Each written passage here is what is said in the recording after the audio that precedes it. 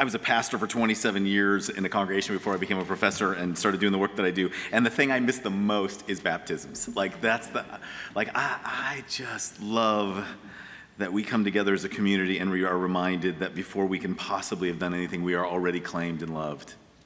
I just love that we do this together. Thank you for letting me be part of your family's special day by just being able to be here together.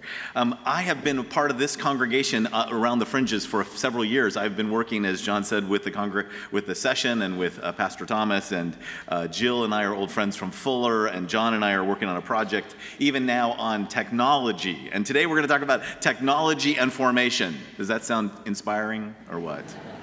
And the reason we're going to talk about it is because so many of us think of technology as this thing that it can be so distracting. And it can be. But I also want us to think about ways that technology can be something that helps deepen our connection. And I want to tell you about how I think the Bible tells us about that, which might be the most surprising thing of all. So let me start in a different place than you probably expected. In Philippians chapter 1, Paul he says this phrase. He says, "So this is my prayer." And he writes to a beloved congregation about what he prays for them. This is my prayer. He writes to them when he's in a prison cell. You can call it sheltering in place if you'd like. This is my prayer, and it's so important that I'm going to send this prayer and this message with a trusted messenger to make sure that you will know that I'm praying for you.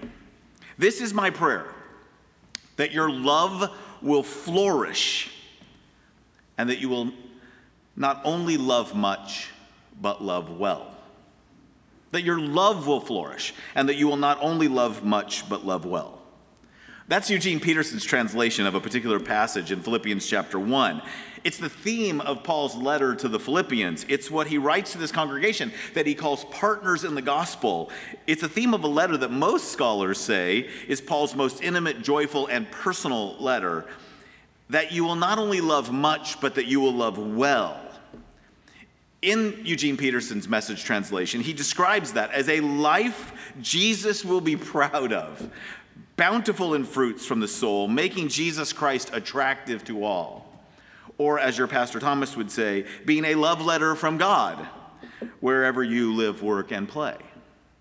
It literally means that we're to be people whose lives reveal the very presence of God in other people's lives, by the way in which we love much and love well. But the question I want to talk about today is, how do we do that? And how do we grow into that? And how do we grow into it, especially in times like this, in days like we have been through and the days that we are facing? And in order to do so, we're going to pick up Philippians in chapter 2, and we're going to go back to a traditional translation, just so you can see how these words come from the scriptures, about the way that Paul seeks to help the Philippians love much and love well. So this is what we see in verse 12 and following in Philippians chapter 2. "Therefore, my beloved, just as you have always obeyed me, not only in my presence, but much more now in my absence, work on your own salvation with fear and trembling. For it is God who is at work in you, enabling you both to will and to work for his good pleasure. Do all things without murmuring and arguing, so that you may be blameless and innocent, children of God without blemish, in the midst of a crooked and perverse generation, in which you shine like stars in the world, holding forth the word of life, so that I can boast on the day of Christ that I did not run in vain or labor in vain. Because even if I am being poured out as a libation over the sacrifice and service of your faith, I rejoice.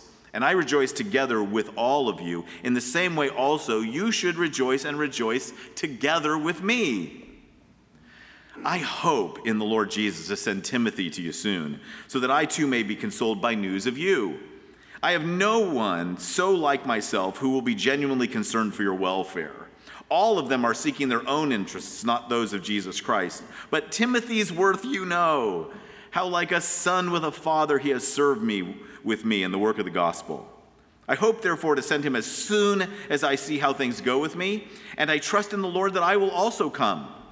Still, I think it's necessary to send to you Epaphroditus, my brother and co-worker and fellow soldier, your messenger and minister to my need, for he has been longing for all of you and has been distressed because you heard he was ill. He was indeed so ill that he nearly died. But God had mercy on him, and not only on him, but on me also, so that I would not have one sorrow after another. I am the more eager to send him, therefore, in order that you may rejoice at seeing him again, that I may be less anxious. Welcome him then in the Lord with all joy, and honor such people, because he came close to death for the work of Christ, risking his life to make up for those services that you could not give me. May God add his blessing to his word. In this most personal of letters, this letter that is filled with names and circumstances and prayer requests and going back and forth and telling about the people that we know and that we've been known and who want to know us and travel plans, and in all of this, we actually find instruction for loving much and loving well, for loving each other, for loving our neighbors, for being a living message of love, to whom we love, work, and play. So how do we do so, and how do we learn to do so this in a time and day like this, like we have been in, that feels like at any given moment, all our best plans can be completely and utterly disrupted?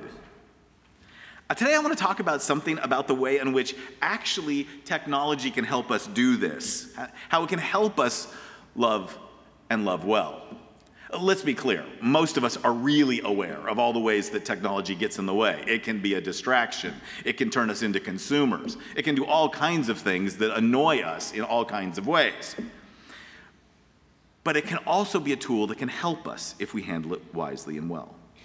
If there's anything that's come out of the past 2.5 years of the pandemic, we know that we have all had to become more dependent on technology. But how do we think about that? Well, let me start with a video that I once saw.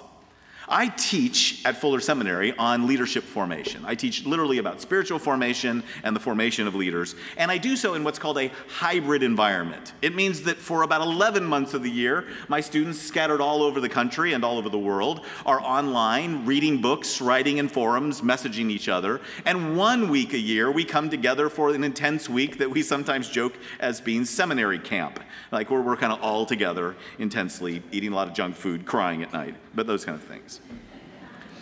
But in this combination of the way in which we learn, I use a video that I often use to talk about formation. And in this video, a renowned scholar, a public philosopher, one that I really respect, is having a conversation with a spiritual director.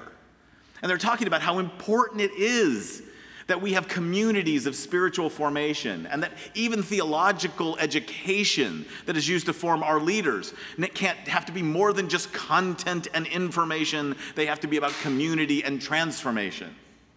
And then the spiritual director, with a deep sigh and complete empathy, says, yes, but what about all those students who can't come and be part of our campus, who have to learn online? Will they ever be able to have a sense of community, of transformation?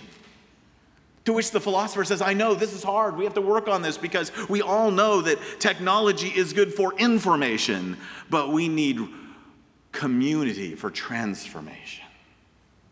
She goes on to say, yes, and this community has to literally be face to face. It's spiritual formation. It has to be breath to breath, she says. And he totally agrees. What I tell my students is that I'm almost stunned every time I watch that video because, one, I actually don't agree with this anymore. And one time, I agreed with it with all my heart. You see, I did my doctoral work on communal practices of spiritual formation. That's literally what my PhD is on, about the way in which we gather, like in sacraments or at the Lord's table, like the first service did. And it's in our gathering that our transformation happens. That's my doctoral work. And I believe to this day that I believe that we absolutely are called to Christian community in order to become like Christ. But what I no longer believe is that it's the only way that it happens. I believe that actually God works over distance to help us do this. Now, you need to know this, that I'm not a person who is enamored naturally with technology. I'm of the generation, I didn't have a personal computer till I was in graduate school. I'm much more like my 79-year-old mother who broke the glass ceiling of her school district as an educative leader, but who I can't get to be on Facebook and who insists that she'll never twit or tweet or whatever that's called. But one of the things that we've discovered is that there are ways to think about and use technology that actually can deepen our connection as humans and even as spiritual believers. One of the insights that I got was from a person named Kevin Kelly, who helps us understand it this way. Technology is an extension of our biology. We use technology as an extension of our biology. In other words, the things that we want to do as creatures, we use technology in order to do them more efficiently and better. So we use scooters instead of walking on a hot night in Austin when we've got to go from one place to the other. We use pencils instead of scratching our fingers and trying to scratch into the wall when we want to communicate a note or a letter. We use forks because it's much better than trying to pick up that food that's hot with our bare hands. We use microphones because it's easier to hear voices. Technology, when used well, is an extension of our biology. And when it's not used well, it's because we're using our creatureliness in a wrong ordered direction. And what's most important for those of us as Christian creatures is to remind us that there is nothing more important to the surviving and thriving of Christian creatures than that which connects us to God and to each other, to the wisdom of God, to the people of God, to the mission of God, to Christ and the body of Christ. So discerning how we use that technology for the sake of deepening connection is really, really important. As technology extends our biology, to what degree does it further God's intention for us spiritually? Now, don't you wish we had a Bible verse that just spoke to this?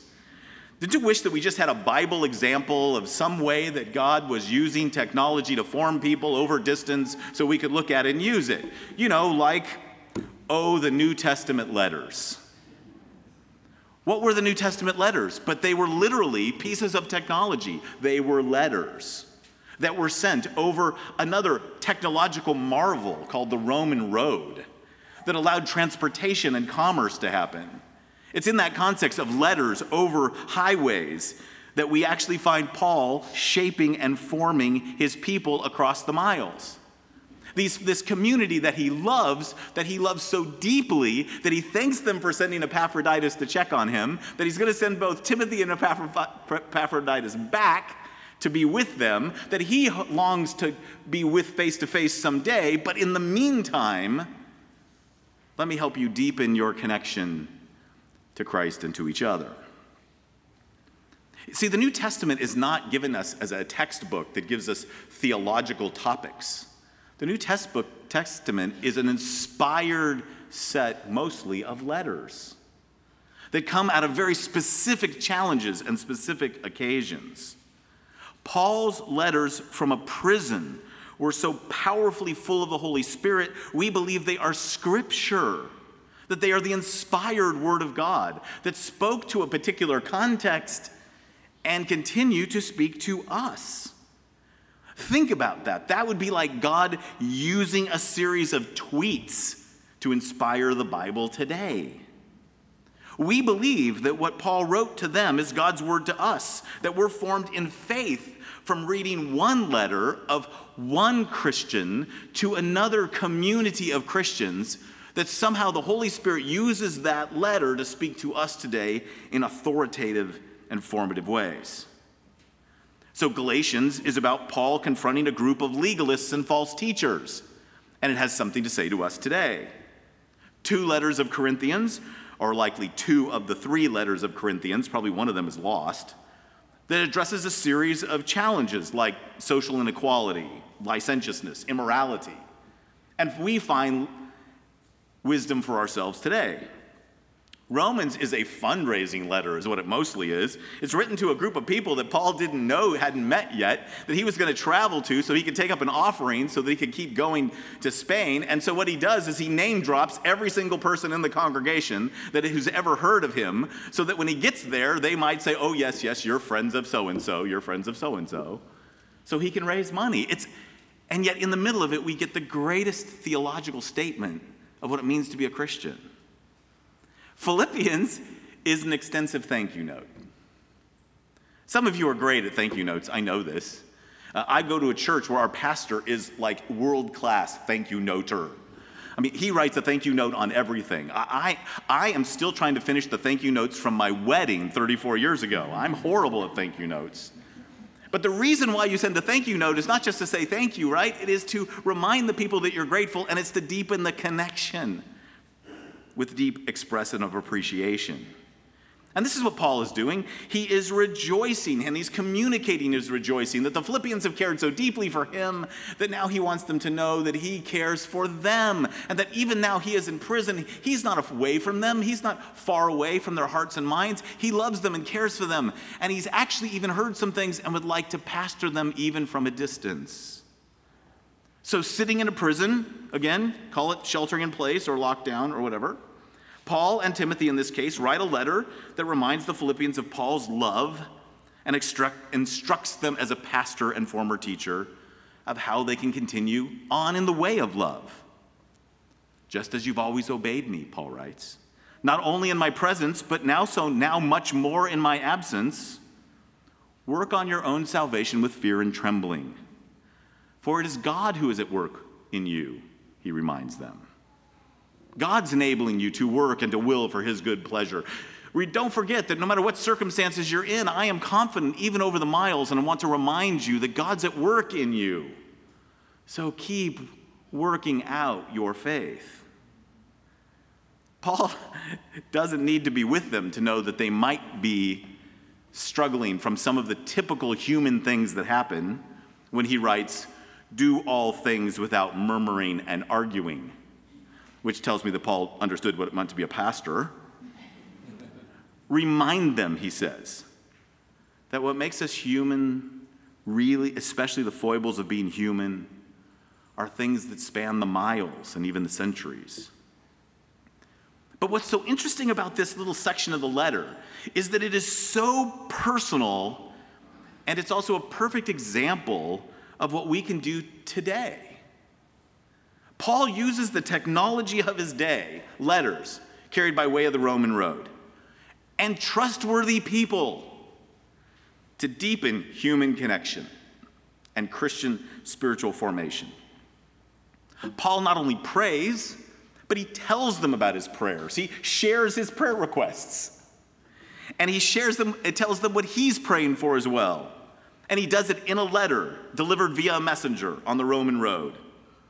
Paul, hearing about the challenges they are facing, instructs them in how to love much and love well in a letter delivered by a messenger on the Roman road. Paul not only witnesses to those who have imprisoned him, he brings the Philippians into his mission in a letter delivered via a messenger on the Roman road.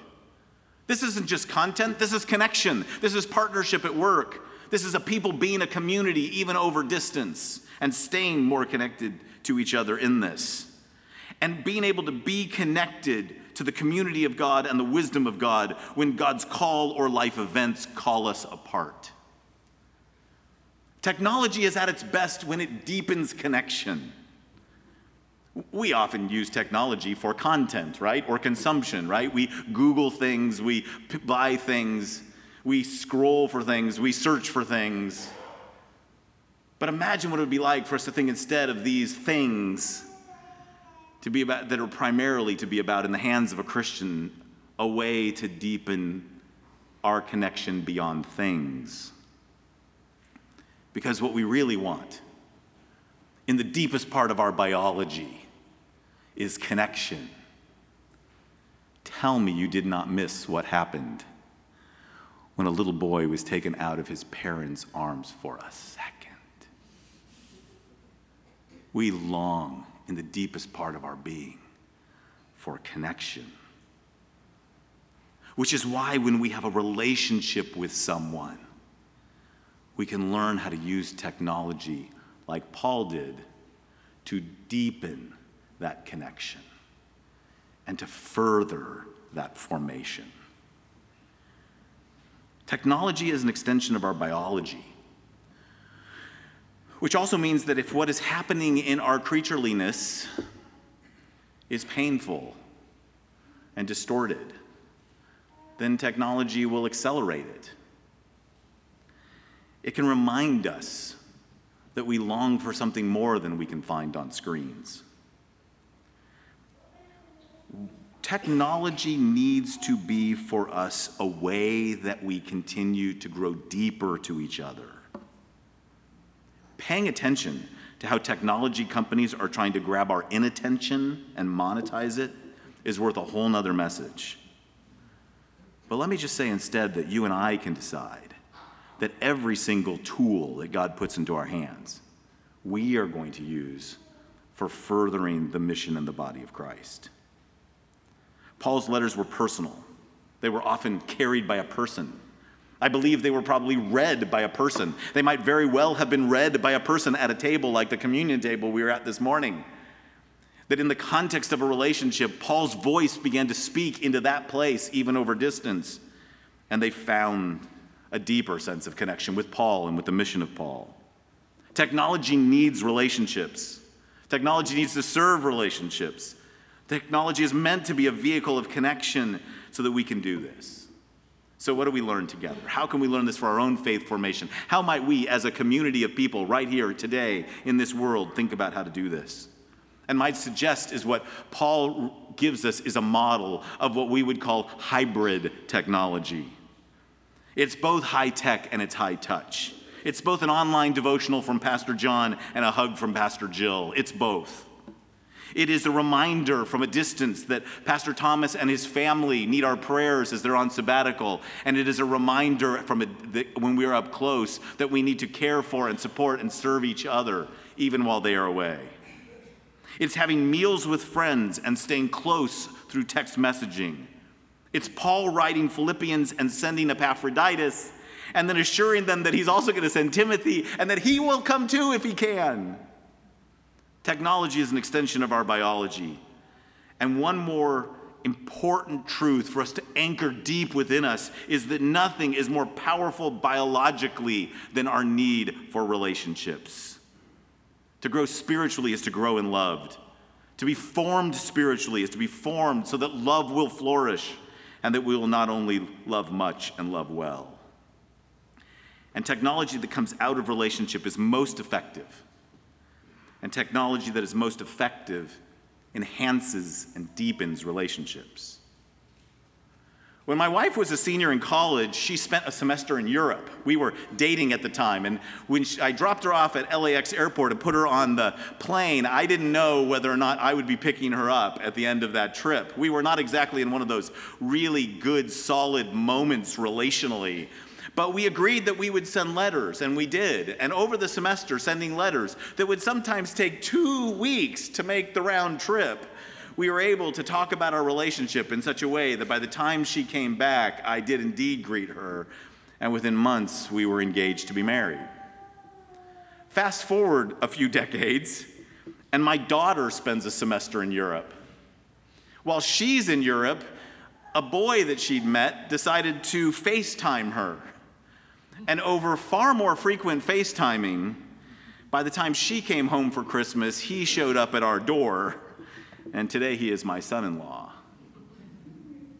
Technology, deepening connection over distance in 2 different generations.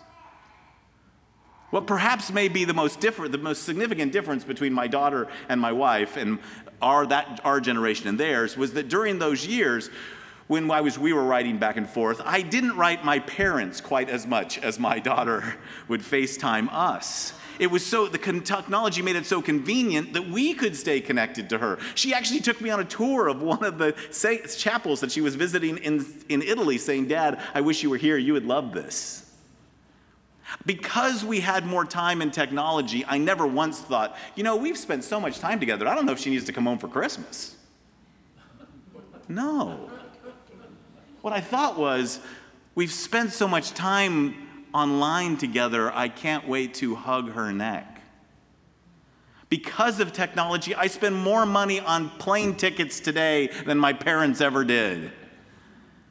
Because I have a deeper relationship with my adult children than I think my parents ever would have imagined they would have had with me. Technology can deepen connection. So this is my prayer, that your love will flourish, and that you will not only love much, but love well. How might we use everything that God has given us? To that end, we pray. Amen.